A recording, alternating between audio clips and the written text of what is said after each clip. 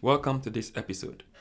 In the previous episode, we looked at the idea of lukewarmness and how we can deal with lukewarmness in our lives as Christians. In today's episode, I want us to consider the practical steps that we can employ to overcome lukewarmness in our lives. As a quick reminder, we examined the life of two important churches, the first being the Church of Ephesus and the last being the Church of Laodicea. We mentioned how the Lord addressed these seven churches in the book of Revelations and mentioned Ephesus as the first church and mentioned Laodicea as the last church. And the problem with these two churches, as we examined in the previous episode, was the problem of lukewarmness. For the Ephesian church, they had become very cold in their love for the Lord. And for the Laodicean church, they had simply become spiritually dull and spiritually lazy in what Jesus referred to as being lukewarm. We concluded and we looked at the two and we said, as the scriptures taught us, that both churches had this problem of being lukewarm in their spiritual life, in their service of the Lord, in their love for Him. What therefore can we do? What practical steps? I began to list these in the previous episode, but I want us to consider them a little bit more closely in today's episode. And so go with me into the scripture, and there are two practical steps I just want to talk about, and hopefully these would constantly be a reminder for us so that we don't also slide into that same, lukewarm attitude which these Christians in the churches of Ephesus and Laodicea had in the day. May I pause to actually say that, you and I are not immune from becoming lukewarm for Jesus. You and I are not immune at all, especially in the world we live in today, where we have the comforts of life. There is television, and there is the internet, and there is, all kinds of things that would, make life comfortable for you. You've got electricity, for some of you who may not have electricity. There may be other sources of comfort, for you, wherever you are in the world listening to this podcast. But then, the interesting thing is that, the life that we have in our modern day actually positions us to become, if we are not careful, even more lukewarm than these individuals who lived in the days that the scriptures were written to them. And so we don't want to, assume that these words are not for us. They actually speak more to you and to me today than they ever would for any other generation before. And so two principles that we can hold on to, hopefully, to guide us and to remind us against lukewarmness. Number one, fellowship with God. And number two, fellowship with one another. I will sort of break down these two things for us. So number one, fellowship with God. And number two, fellowship with one another. It is not in the knowing, but it is actually in the doing, I should say. So we may know these principles, fellowship with God and fellowship with one another. But what does that mean? How do we do these things? Yes. And so I want us to, in this very brief episode, consider the practical steps today. It is important we do and not just know, not just the mental accent, but actually in the physical doing. We see in the book of Psalms, chapter 40 and the verse number 8, it says, I delight to do thy will, O my God. Yea, the law, that is your law, is within my heart. I delight to do thy will, O my God. Your law is within my heart. So in this verse of scripture, the word of the Lord is not just in the heart of the writer. He says, it is there, but my delight is to do it. So the law of the Lord, or God's word that you are receiving today, it comes into your heart, but we must not let it just stay there in our hearts. We've got to act upon it. We've got to do that word. And not just do it. The psalmist says, I delight in doing your word. And that is really powerful for me. So, how do you delight in doing God's word, in actually living out God's word? And that is a question you've got to answer for yourself again today. Do you see it as a chore? Do you see God's word as burdensome for you in your Christian journey? Or do you see God's word actually as something that delights the soul? The Bible says in Acts chapter 1 and the verse number 1, that these things Jesus began both to do and to teach. So our Lord Jesus began both to do and then to teach. Who is the Lord? The Lord is the Word. The Bible says, and the Word became flesh and dwelt among us. We beheld his glory, even as the only begotten of the Father. So Jesus is God's word manifest in the flesh for you and for me. The Bible says in the beginning was the Word, and the Word was with God, and the Word was God. John chapter 1 verse 1. And so Jesus is the Word. And then in Acts 1:1 it says, Jesus, who is the Word, he began both to do the word and then number 3 to teach the word. So he is not just the word, he came doing the word. That is, he came living out the word. And then he taught it. So in teaching the word, we first must know the word. And that's the first point. Yes, the word has got to be in your heart. It's got to be in you. Jesus was the embodiment of the word. So number 1, stage 1, the word has to be in you. Number 2, he did the word. That is, he lived the word. So number 2, you've got to live out the word. It's not just knowing it or letting it be in you, but you've got to live it out. You've got to live the word. It's got to be actioned in your life. And then number 3, you can now impart. You can now teach others. You can now impart the word. And so this is a very important one for me personally, as a pastor. Do I just study God's word to go and teach it? Or do I study the word and live the word? Then I am confident enough to teach it, because I know that what I have lived has got the power to transform, and therefore I can be in confidence to then teach that word. It is for this reason that scripture says those who teach the word would have the stricter judgment. And that is important, because what are you teaching if you haven't lived it? And that is something that I want us to pay attention to in our Christian walk. So this thing Jesus began both to do and to teach. To do before he imparted. Yes, to do and to teach. Now, what about the book of Joshua chapter 1 and the verse number 8? The Bible says, this book of the law shall not depart out of thy mouth, but thou shalt meditate therein day and night, that thou mayest observe to do according to all that is written therein, for then thou shalt have made thy way prosperous, and thou shalt have good success. And again, I'm reading this from the King James Version, which is the old Shakespearean English, which I love. But it is essentially saying that, the word of God, God's word to you, it must not leave your mouth. It must not leave, you at all. It must be something that you meditate on day and night. Now, what does that mean? As you meditate on the word, as you chew upon the word, it becomes part and parcel of you. You begin to embody the word, yes?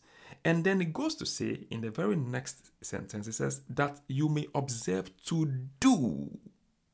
So you can see how the scriptures really speak to one another. Precept upon precept, line upon line, a little here and a little there. Jesus began both to do and to teach. The word first being in you, then you do the word. So we see here in Joshua chapter 1 verse 8, the same thing, being told us even in the Old Testament. It says, you observe to do according to all that is written therein. So if the word of God is in you, you are going to act upon it. you are going to actually action it out in your life. You are going to live it out. Yes. And so my prayer for you is that you will not just be a listener of this podcast, you will be a doer of the podcast. In the book of James, it says, if we are just, listeners, if we are just hearers and we are not doing, then the Bible says we become deceivers of ourselves. We deceive our own selves if we don't do the word. Now look at what Ezra, says. Ezra chapter 7 and the verse number 10. The Bible says, for Ezra had prepared in his heart to seek the law of the Lord and to do. Oh, I love it. That is why I stressed it. And to do it.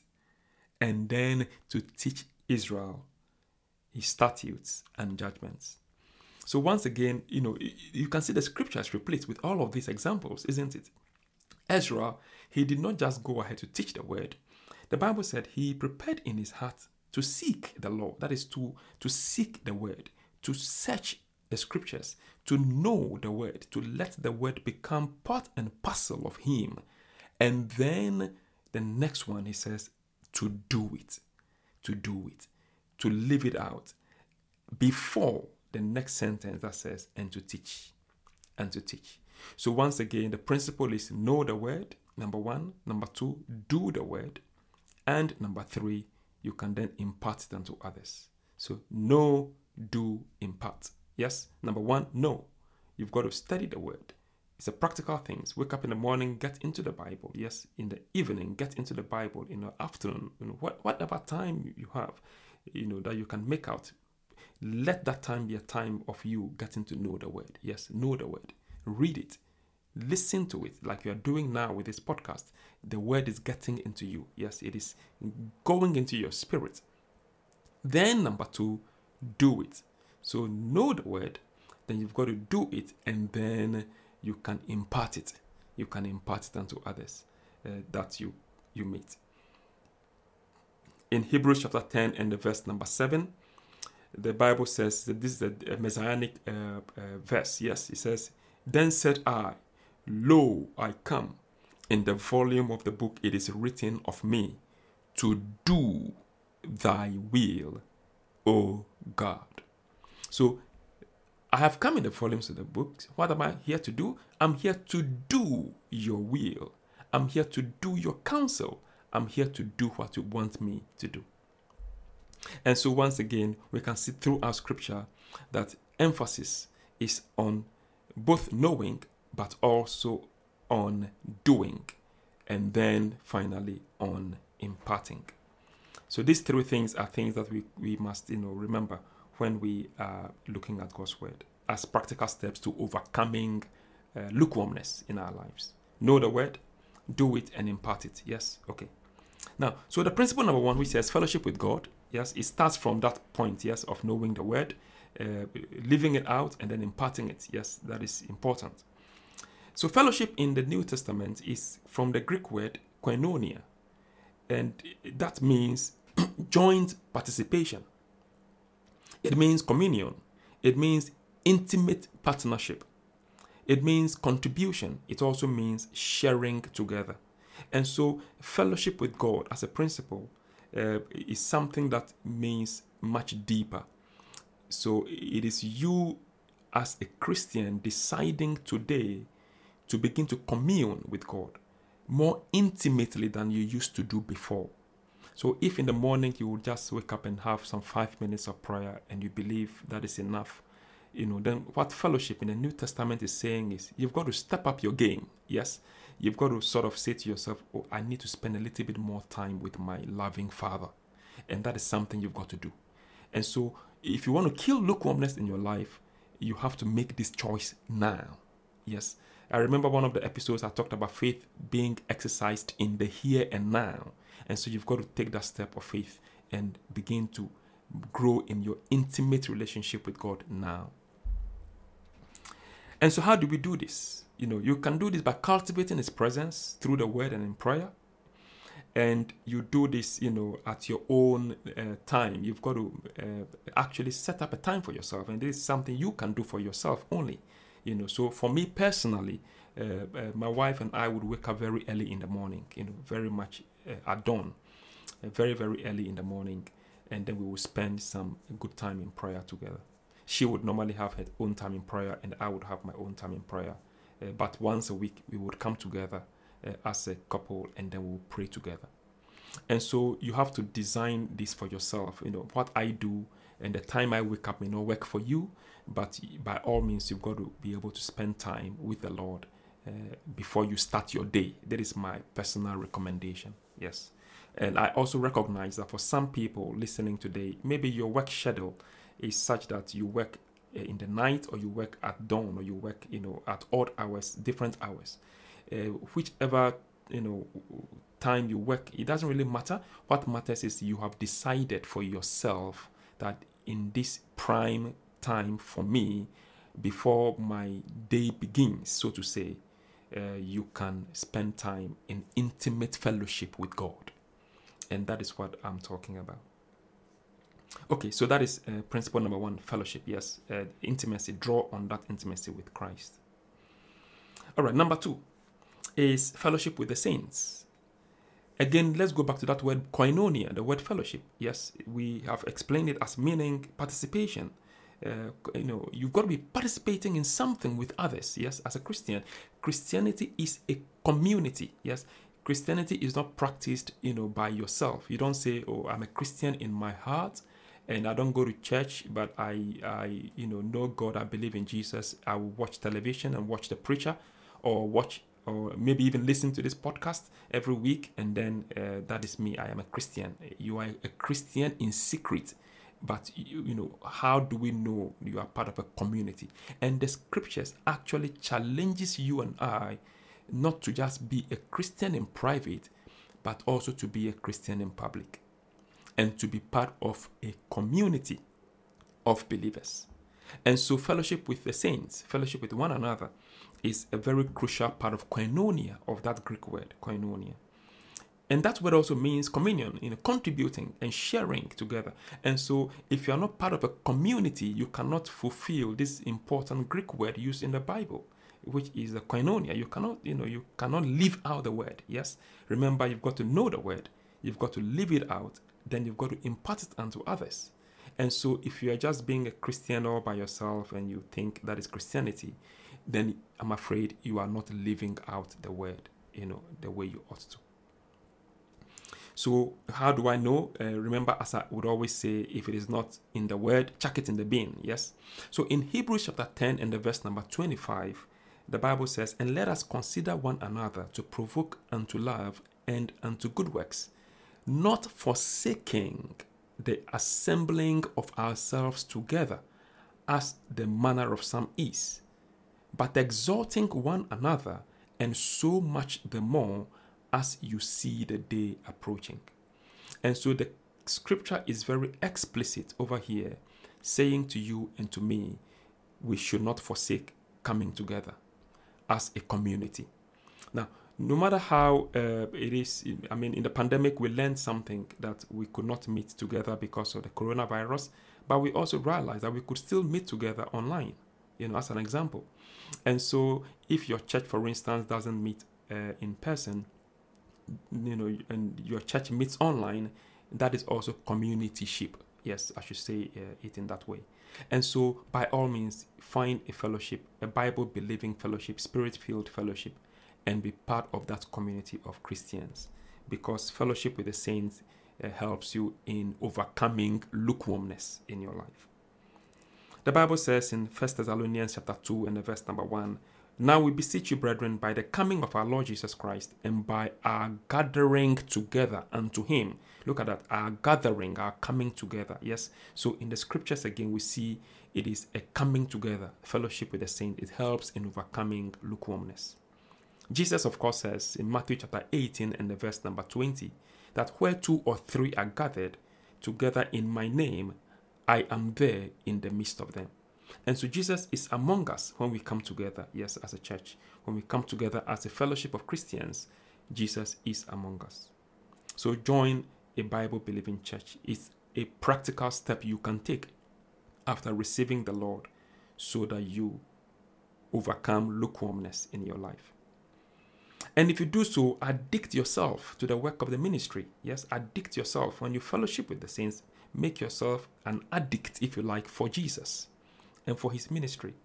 I love it in 1 Corinthians chapter 16, verses 15 and 16. Paul says, I beseech you, brethren, you know the house of Stephanas, that is of the first fruits of Asia, and that they have addicted themselves to the ministry. Oh, how beautiful that is. They have addicted themselves to the ministry of the saints. So you and I can actually become so committed, so devoted, that God sees us as God addicts. Yes, you know what I mean. You are not. You are consumed. Yes, you are consumed by the things of Christ. I want to be a God addict. Yes, I want to be consumed by the things of Christ, that I am addicted to his work and addicted to serving the saints, to serving others. And that is what these saints in the house of Stephanas, they did, and as Paul has acknowledged them in the scriptures.